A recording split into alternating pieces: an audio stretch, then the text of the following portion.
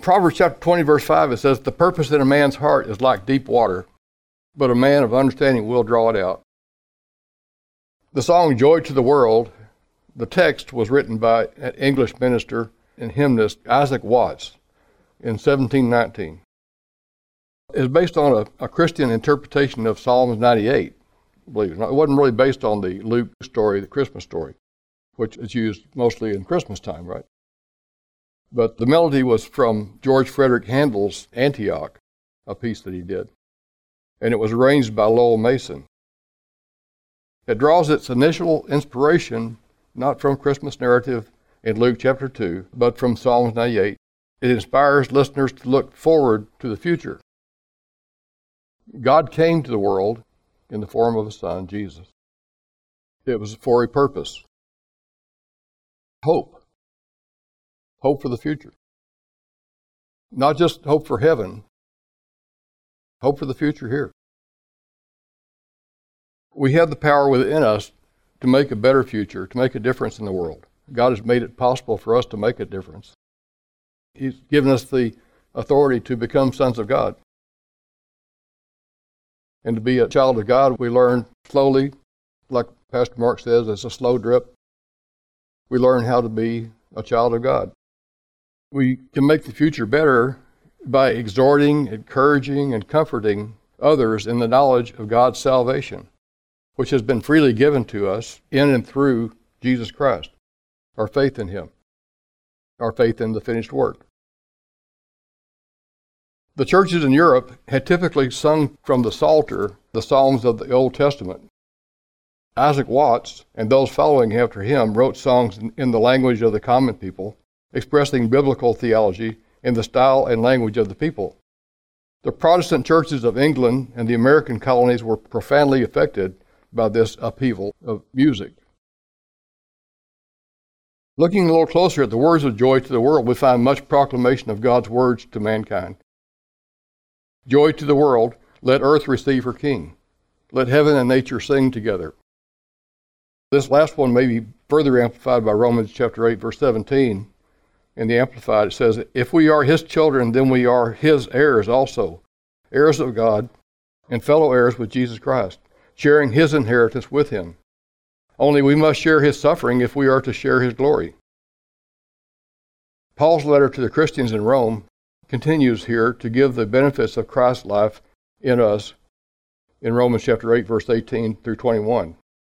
"But what of that? For I consider that the sufferings of the present time are not worth being compared with the glory that is about to be revealed to us, and in us, and for us, and conferred on us.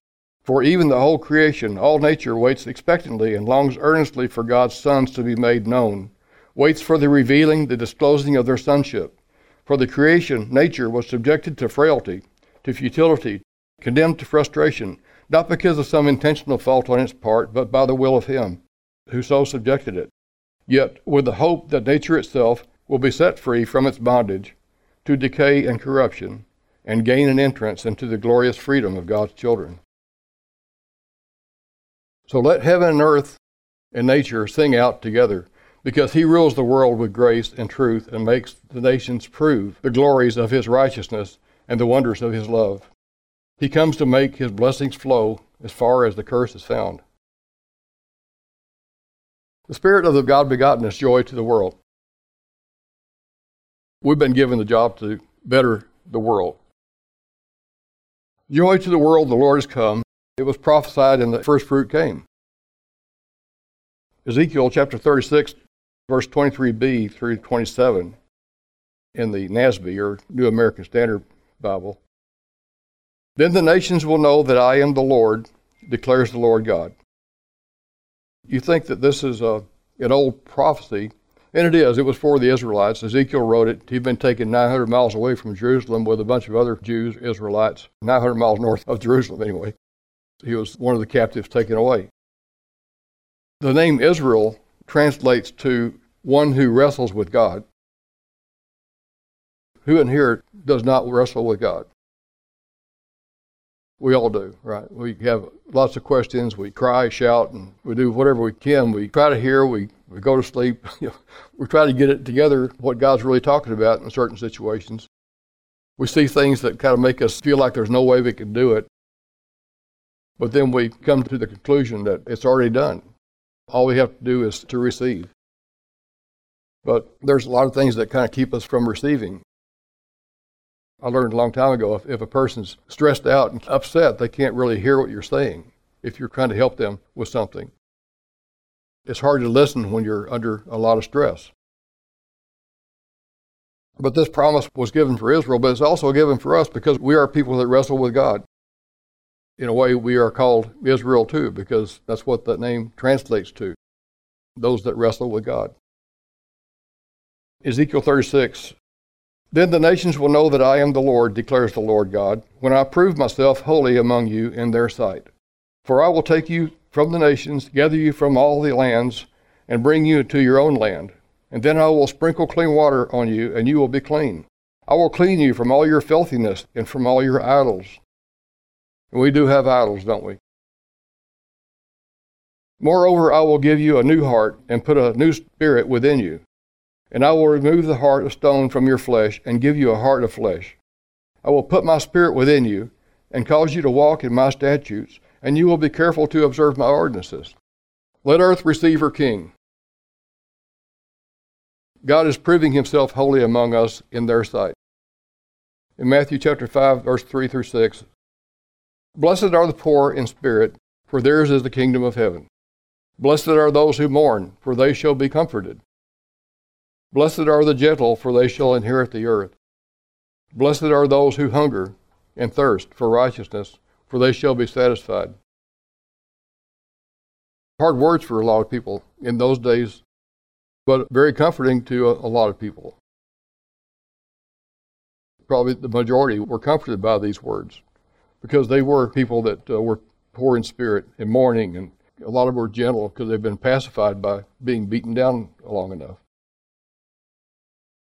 In John chapter 20, verse 23, Amplified, and this may be a sign for 2023, I guess, John 20:23. "No more let sin and sorrow grow." You notice I put some titles in here that kind of go along with the Joy to the World song. "Now, having received the Holy Spirit and being led by him, if you forgive the sins of anyone, they are forgiven. If you retain the sins of anyone, they are retained." This is important as far as establishing a better world, is to help people get out from under the condemnation. Forgive their sins. "Nor thorns infest the ground." Matthew chapter 18, 19 through 20. In the Message version, it says, "A yes on earth is yes in heaven. A no on earth is a no in heaven. What you say to one another is eternal. I mean this. When two of you get together on anything at all on earth and make a prayer of it, my Father in heaven, he goes into action. And when 2 or 3 of you are together because of me, you can be sure I'll be there." He comes to make the blessings flow. The phrase, "he proved himself holy," in the Hebrew language is actually translated from one verb. It means to be set apart, to show oneself holy, to be treated as holy, to consecrate, etc. An example of the words or phrase would be like, "Mary proved herself so kind." Mary was not trying to prove anything. She was simply being herself. And we understood the kindness as her true character through her first-hand experience. Mary's a good example. Our Mary here. She's just so kind. She's not trying to prove anything.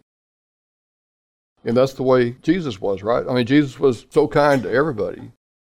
He was not trying to prove anything. He wasn't really inviting anybody into the kingdom. He was proclaiming the kingdom of heaven is near, making people know that it was available. The kingdom of heaven is available for the first time ever. He was being so kind by not pushing anybody in, just helping people to receive it, helping people to see that there's something here. I've always been here, God speaking through Jesus. I've always been here. Ask me for some help. I've always been available to you. I've always been waiting for you to talk to me, ask me. Far as the curse is found, Now, do we lack confidence in God, enough confidence to help the poor? 2 Corinthians chapter 3, verse 4 through 6, and then 12.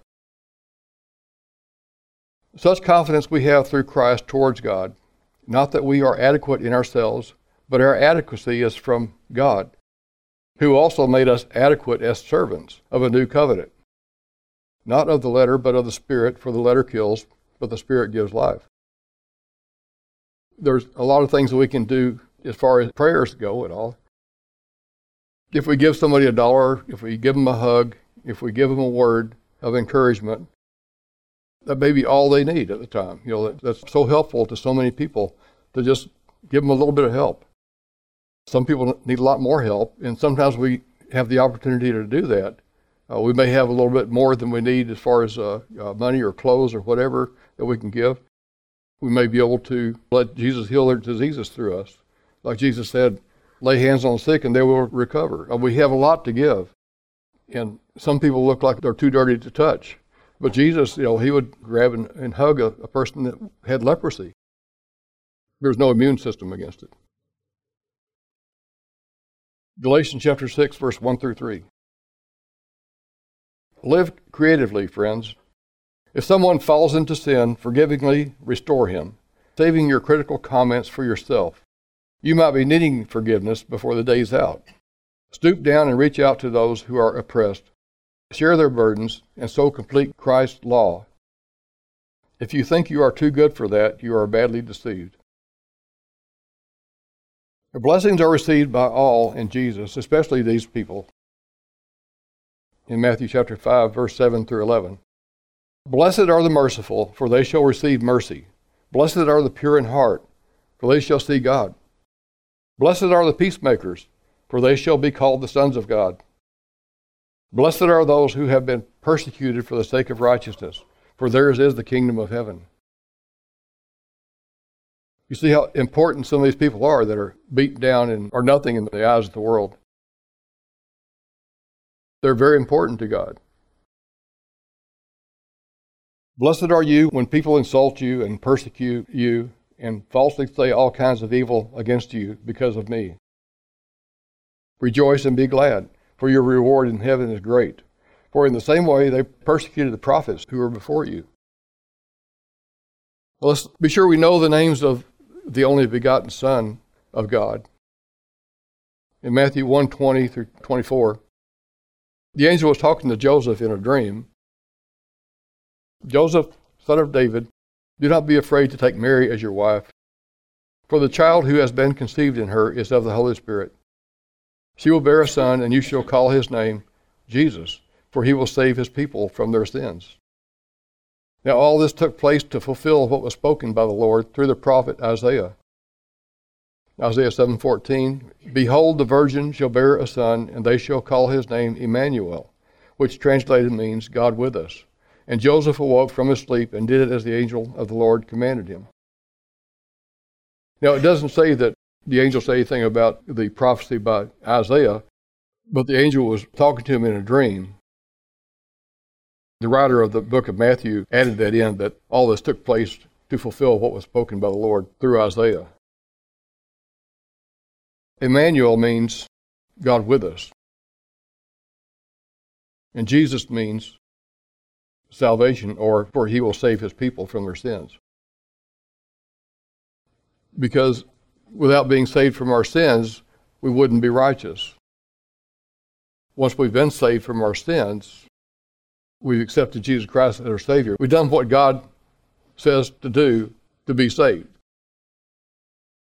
The only thing that's required to receive salvation, the only thing that's required to be saved from our sins is to accept the Son of God. That's the way God made it. Period.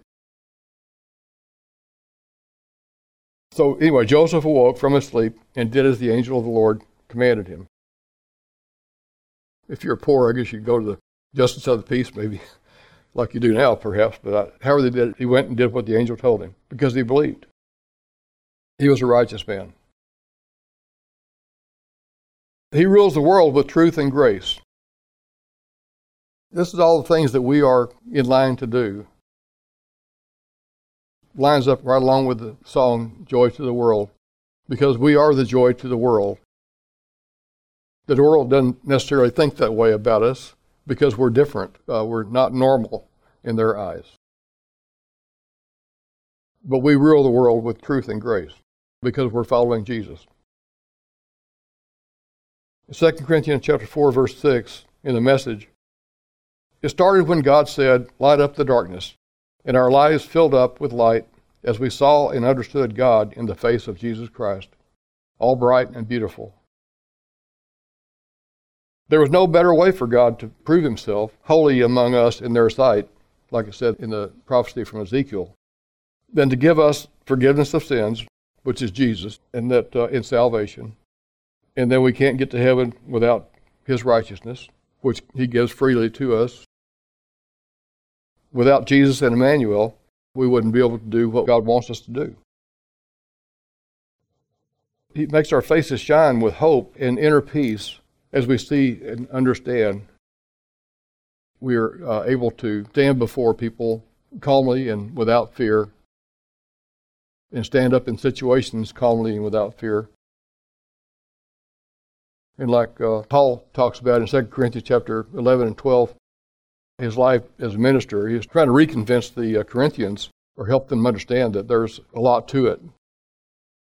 All the stuff that Paul went through in that chapter and a half there in 2 Corinthians is really amazing. I mean, he was shipwrecked in the open water, waves and all that stuff, for a night and a day. I mean, can you imagine trying to stay alive, all the salt water splashing you for a night and a day? I suppose that's probably at least 20 hours. And he makes the nations prove. In John chapter 3, verse 2, a certain man among the Pharisees named Nicodemus came to Jesus at night and said to him, "Rabbi, we know you have come from God as a teacher, for no one can do these wonders that you do unless God is with him."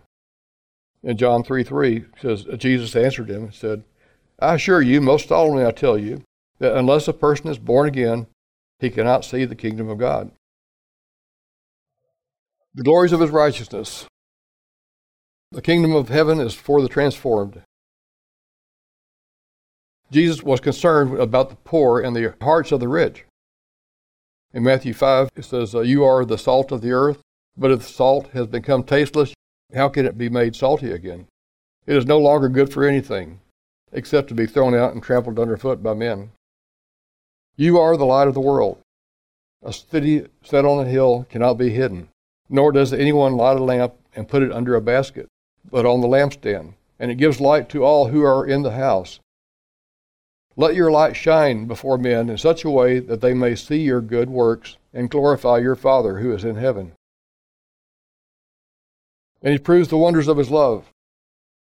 Paul said in Romans chapter 7, verse 9, "I was alive once, but when the commandment came, sin revived and I died." When he met Jesus and accepted that Jesus is the Son of God, it brought Paul back to life. And he knew that he needed to warn the people against self-performance for salvation, against the law, basically, dotting the I's and crossing the T's for salvation. He called the law the ministry of death. In Acts chapter 9, verse 15, it says, Jesus sent Ananias to pray for Saul and tell him how much he must suffer, and Paul received the Holy Spirit with joy. I'm not sure, he doesn't really say received it with joy, but I'm sure he did. If you receive the Holy Spirit, I don't think you can do it without joy. I really don't. We are co-heirs with Jesus. John chapter 5, verse 11 and 12. It says, "This is the testimony. God gave us eternal life. This life is in his Son. He who possesses the Son has that life. He who does not possess the Son of God does not have that life." Romans 8:17 says, "And if children, then heirs, heirs of God, joint heirs with Christ, if indeed we suffer with him, that we may also be glorified together." In 1 Peter chapter 1, "To obtain an inheritance which is imperishable and undefiled and will not fade away." That's what we have received. An inheritance which is imperishable, undefiled, It will never fade away.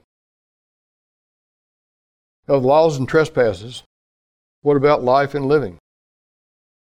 Life and living is important. It's not something we should wait for until we get to heaven or just kind of dilly-dally around until we get there. But we have a lot more life if we go ahead and start following Jesus, maybe a little bit more than we have been. In Romans chapter 5, verse 20, all that the passing of laws against sin did was to produce more lawbreakers. Sin doesn't have a chance in competition with the aggressive forgiveness we call grace. When it's sin versus grace, grace wins hands down. All sin can do is threaten us with death, and that's the end of it. Grace, because God is putting everything together again through the Messiah, invites us into life, a life that goes on and on and on and on, world without end. Let men their songs employ. Matthew 5:17. Do not think that I came to abolish the law of the prophets. I did not come to abolish, but to fulfill. For truly I say to you, until heaven and earth pass away, not the smallest letter or stroke shall pass from the law until it is all accomplished. We know that Jesus accomplished it all. Whoever then annuls one of the least of these commandments and teaches others to do the same shall be called least in the kingdom of heaven. But whoever keeps and teaches them, he shall be called great in the kingdom of heaven. For I say to you that unless your righteousness surpasses that of the scribes and Pharisees, you will not enter the kingdom of heaven. But if we receive love, God's love, love covers a multitude of sins. Don't think that some of the scribes and Pharisees didn't get saved. We know that Nicodemus actually was one of the two guys that took the body of Jesus to the tomb. Jesus was saying basically before the cross, it was impossible. You have to be a lot better than the scribes and Pharisees, who were the perfection as far as most people were concerned in those days. 1 Peter 4:8 in the Amplified says, above all, have fervent and unfailing love for one another, because love covers a multitude of sins. It overlooks unkindness and unselfishly seeks the best for others. So the kicker is, love covers lots of wrongs. He rules the world with truth and grace. If we pay attention to love more than anything else, because God is love, what is love? Another word for love, really, grace, right? I mean, if we see God's grace, what is it? It's love. We might as well just call it what it is. It's another word for love. Some of the stories that Jesus told, like talking to the rich young ruler, he said, well, I've already done all these things, all these good things, but who's my neighbor, So Jesus told the story about the Samaritan that took care of a Jewish person that was beat up on the side of the road. The priest went by, the rabbi went by, just kind of went to the other side of the road to keep from getting too close to him. But the Samaritan, who the Jews hated, he's the one that stopped and helped. He was basically telling the rich young ruler that the neighbor was the last one you wanted to help, really. Help everybody you can. But here's the kicker. Love covers lots of wrongs. He rules the world with truth and grace. And that's where we're following him. We talk in truth and act in grace. Matthew 25:31. When he finally arrives, blazing in beauty, and all his angels with him, the Son of Man will take his place on the glorious throne. Then all the nations will be arranged before him, and he will sort the people out, much as the shepherd sorts out sheep and goats, putting sheep to his right and goats to his left. In Matthew 25:34, in the Message, then the king will say to those on his right, enter, you who are blessed by my Father. Take what's coming to you in this kingdom. It's been ready for you since the world's foundation. These things are ready for me? Yes, here's why. Matthew 25:35-39. I was hungry and you fed me. I was thirsty, and you gave me drink. I was homeless, and you gave me a room. I was shivering, and you gave me clothes. I was sick, and you stopped to visit. I was in prison, and you came to me. Then those sheep are going to say, Master, what are you talking about? When did we ever see you hungry and feed you, thirsty and give you a drink? And when did we ever see you sick or in prison and come to you? Then the king will say, I'm telling you the solemn truth. Whenever you did one of these things to someone who is overlooked or ignored, that was me. You did it to me.